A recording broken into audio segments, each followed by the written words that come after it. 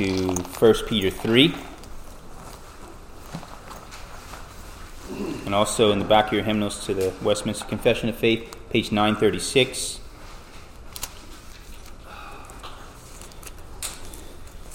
1 Peter 3. And then we'll look at the back of the Westminster Confession of Faith, page 936. This is the chapter on of the sacraments, chapter 27. Let's first read the word of the Lord, 1 Peter 3, starting in verse 18.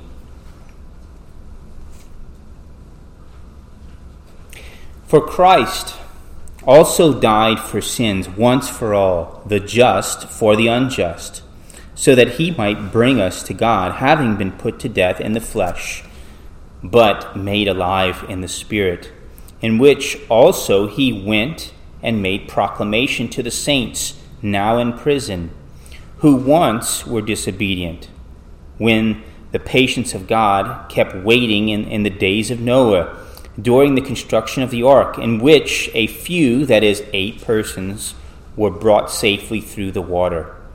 Corresponding to that, baptism now saves you, not the removal of dirt from the flesh, but an appeal to God for a good conscience through the resurrection of Jesus Christ, who is at the right hand of God, having gone into heaven after angels and authorities and powers had been subjected to him. And then, look in the Confession of Faith, chapter 27, section 2 and 3. Section 2 says, there is in every sacrament a spiritual relation or sacramental union between the sign and the thing signified, whence it comes to pass that the names and effects of the one are attributed to the other.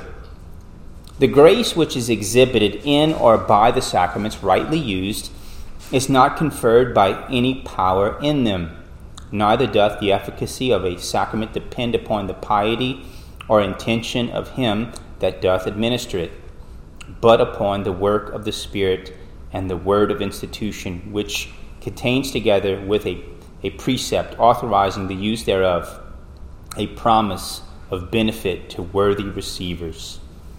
Let's pray. Blessed Lord, help us to understand this rather difficult portion of Scripture, but also the wonderful blessings of how we receive grace through your sacraments. Help us to understand and to believe and to rejoice in the grace that you have given us through Christ our Lord. For it's in his name we pray. Amen. Now, I've seen some books recently, and one of them is called The Hard Sayings of Jesus. Well, maybe someone should write The Hard Sayings of Peter, because there are some hard sayings here, aren't there? And it's not just that. There are some difficult passages in Scripture, and the plethora of interpretations of it is pretty widespread. But this is a passage that I think that even though it's debated among some, I think we can come to a clear understanding of this particular passage. And one key thing is understanding the language in the Westminster Confession of Faith that instructs us on what this passage here is doing. Section 2 is, again, the section we'll look at first. It says, there is in every sacrament a spiritual relation or a sacramental union between the sign and the thing signified, whence it comes to pass that the names and effects of the one are attributed to the other. So the thing signified and the sign. Okay, so here we have the sign is the bread, and the thing signified is Christ's body, or the thing which is the sign is the wine, but the thing that it signifies or it represents is the blood, the true blood of Christ. That's what it's talking about in that section 2. So when we read this passage, 1 Peter 3:20, it's one of the best examples, I believe, of section 2, and it's one that our booklet, if you have the Westminster Confession of Faith bound with the scripture proof texts. This is one of the proof texts that they use here. 1 Peter 3, starting at verse 20.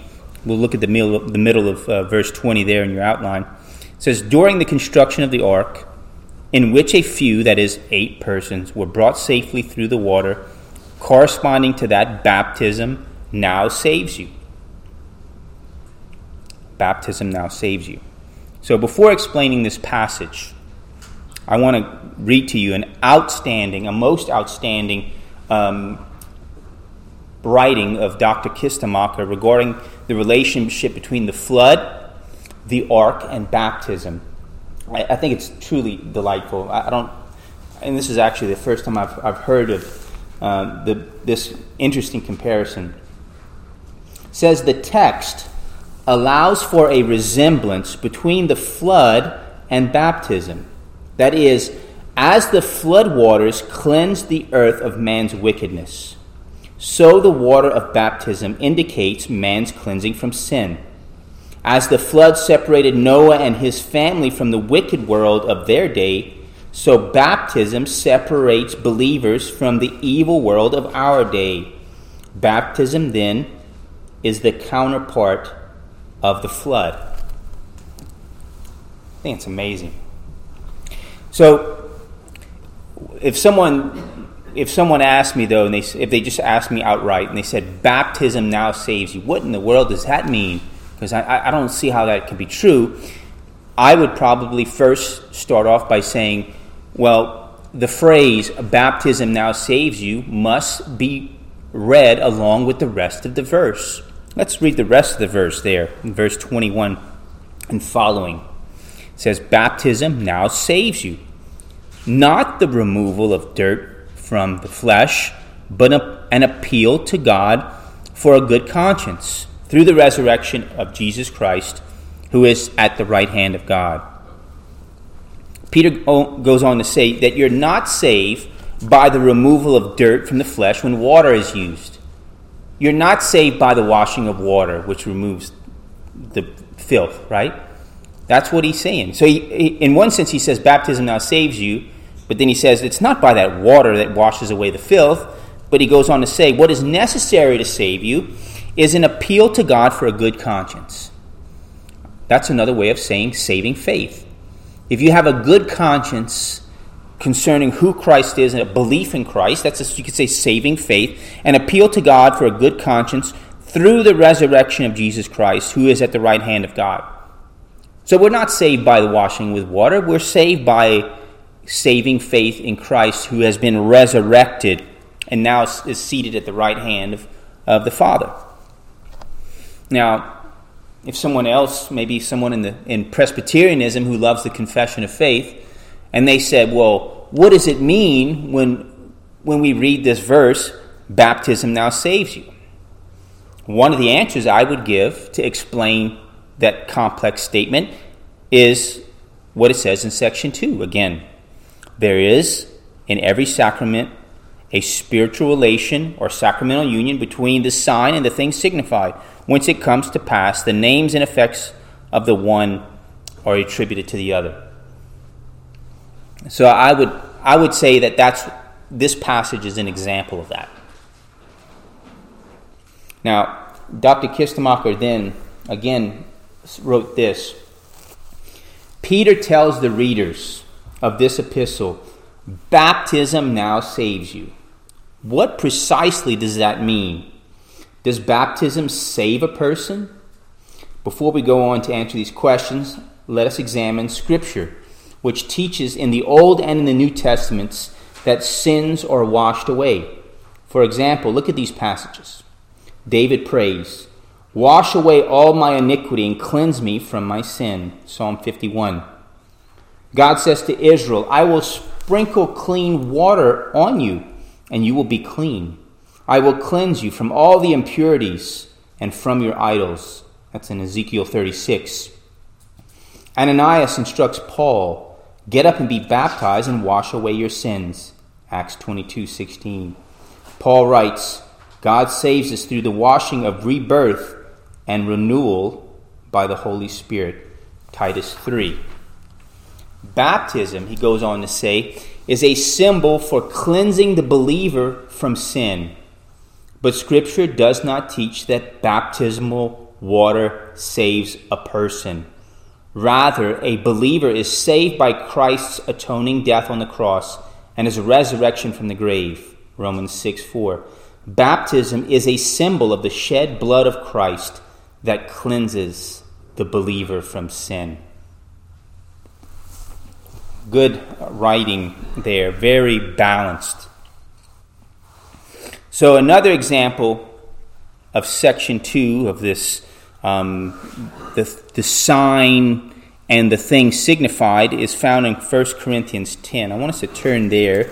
We don't have to. I don't think we're going to go back to Peter there, but let's go to 1 Corinthians 10. 1 Corinthians 10, starting at verse 16. Speaking of the Lord's Supper,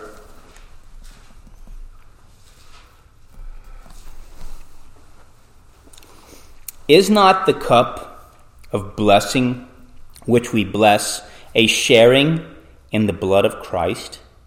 Is not the bread which we break a sharing in the body of Christ?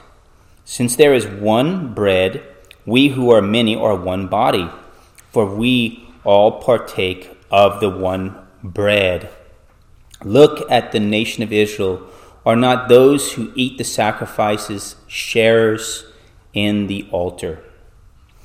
So the language there in verses 16 and 17 talks about the sacraments, but what it really is, it symbolizes something far greater accomplished through Christ. The cup of blessing is the sharing in the blood of Christ. The body of Christ that we share in his body as well. And I think this is talking again about a spiritual reality of what we have in Christ symbolized in these sacraments. But it's not just symbolized, because we know that when taken by faith, the sacraments, as we partake by faith, God gives us true, real grace. It's not just only a memorial, but that's one of the truths of what happens. Let's look at section 3. It goes on to say, the grace which is exhibited in or by the sacraments rightly used is not conferred by any power in them. Neither doth the efficacy of a sacrament depend upon the piety or intention of him that doth administer it, but upon the work of the Spirit and the word of institution, which contains together with a precept authorizing the use thereof a promise of benefit to worthy receivers. Now, when I was in seminary, there was a debate about whether we should use leavened bread or unleavened bread. Well, one of the arguments for using unleavened bread is because if they were having a Passover meal, and Jesus was having a Passover meal, and the Passover meal is taken over, you could say, by the Lord's Supper, what did they serve at Passover? It wasn't leavened bread, it was unleavened bread. One of the professors even made a recipe of unleavened bread using honey and butter and whole wheat. It was pretty delicious. But then one of the other professors argued, well, according to Jewish law, honey is considered a leavening because it has some leavening properties to it. So, but then the other thing goes on is, well, what about the wine and grape juice? Well, according to the words of institution, wouldn't it be proper for us to only use wine, some would argue? Because grape juice didn't exist. Welch's didn't develop a process of pasteurization to make grape juice in the first place. So you could argue all these different things. But here's the thing. What the answer that we need to go by is what's here in the confession. The grace which is exhibited by the sacraments rightly used is not conferred by any power in them. So you could say bread is bread, and the fruit of the vine is still fruit of the vine, whether it's grape juice or wine, right?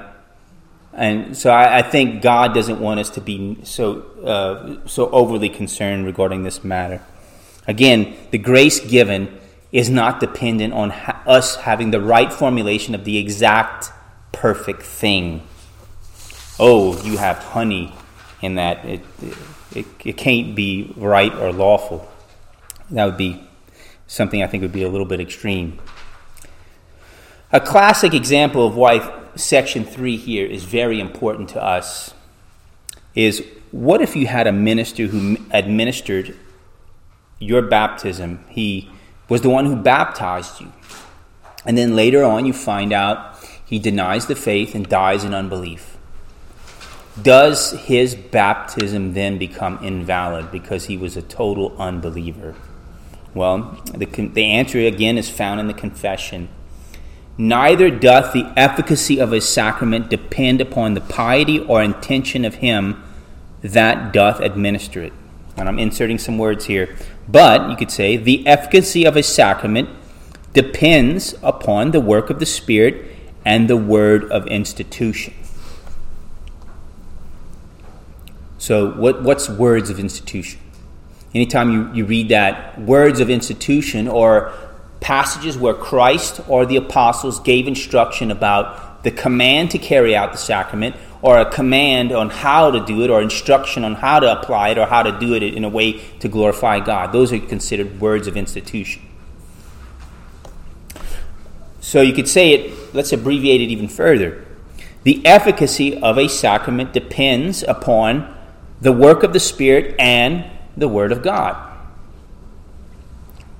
The efficacy, or it being effectual to you to receive grace, it's not dependent on a person. It's not dependent upon having the exact right, perfect element. It's dependent upon the work of the Spirit and the Word of God. In particular, the Word of institutions. Or you could say our faith and belief in the Word of God, of who Jesus is and what He's done for us especially.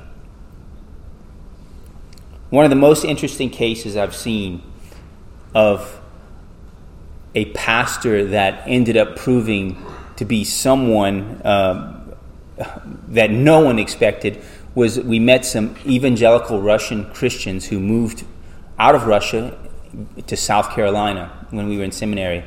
And they had this little lake, and we were swimming, and we met them, and they were very nice, a young couple with a baby, I believe it was. And they told us the story of how they had a KGB agent who was impersonating a preacher. So they put in a KGB agent as their pastor to keep an eye on this congregation.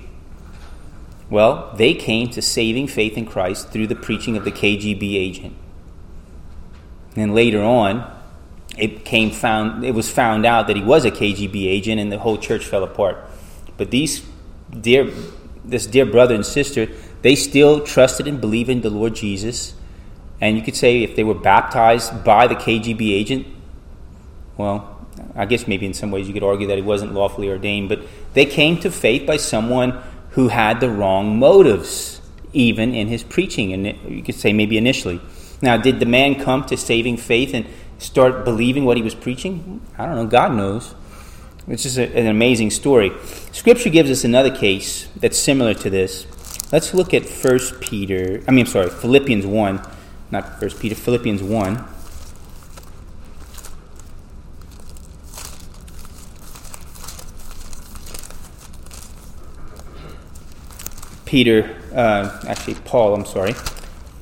Paul in Philippians 1, starting verse 12, says this.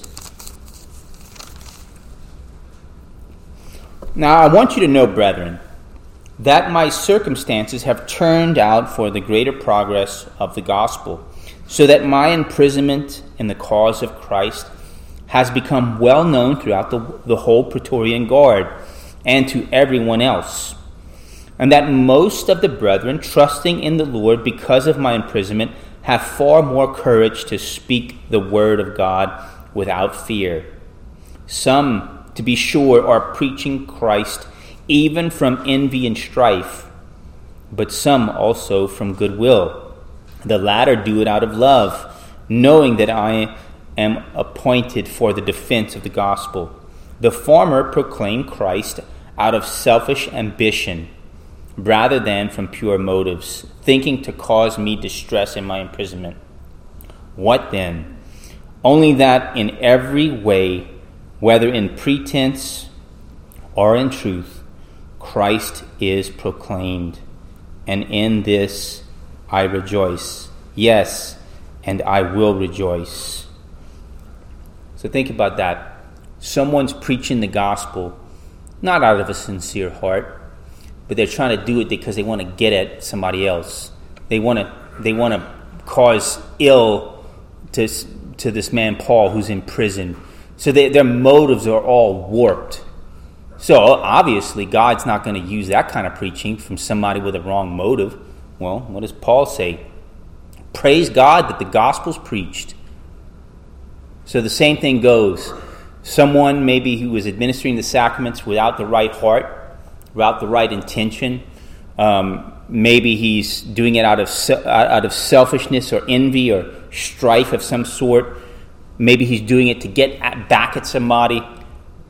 But again, the confession says, the efficacy of a sacrament does not depend upon the piety or intention of him that doth administer it, but that efficacy of the sacrament is dependent upon the work of the Spirit and the word of institution. It's dependent upon God's word, God's promises, God's Spirit. That's what makes our partaking of the sacrament effectual for us. Now, please don't take this the wrong way. Philippians 1 doesn't negate what Scripture says elsewhere about us being careful regarding elders, even deacons, teaching elders, ruling elders, which you could say ruling elders is the same thing as a gospel. Teaching elders is the same thing as a gospel minister. We still have to be careful about getting men with the right motives and the right heart who want to preach the gospel with a sincere faith, who are upright in character, again, sincere in heart. And the key passages for that would be in Titus and 1 Timothy 3. But here's a case where obviously that wasn't done. Some people came in and they had the wrong motive and they weren't sincere, but they were still preaching. And God still blessed his use of the means of grace, even to somebody without a sincere heart.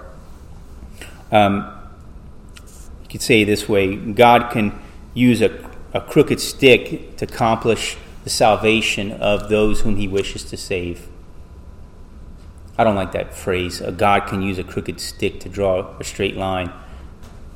Well, God can use even a crooked person to bring someone to salvation. And as long as that word is preached, and that word especially is united by faith upon those who hear. Now think about us. Maybe some of us, we might question, well, the people who shared the gospel with me in the first place, maybe I'm not too sure about them, or what kind of church it was. But if we've heard and received the gospel, it doesn't matter if it was the proper, exact, precise Reformed church.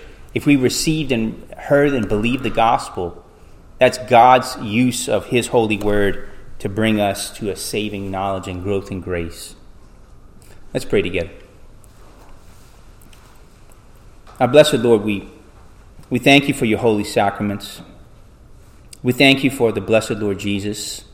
We thank you for the sacrament of baptism, which reminds us of the washing by the blood of Christ. We thank you of that holy sacrament that shows that we are separate from the world, just as you separated Noah and his family from the rest of the world that was condemned. Lord, we thank you for the Holy Supper. Thank you for allowing us to celebrate that blessed Lord's Supper this morning.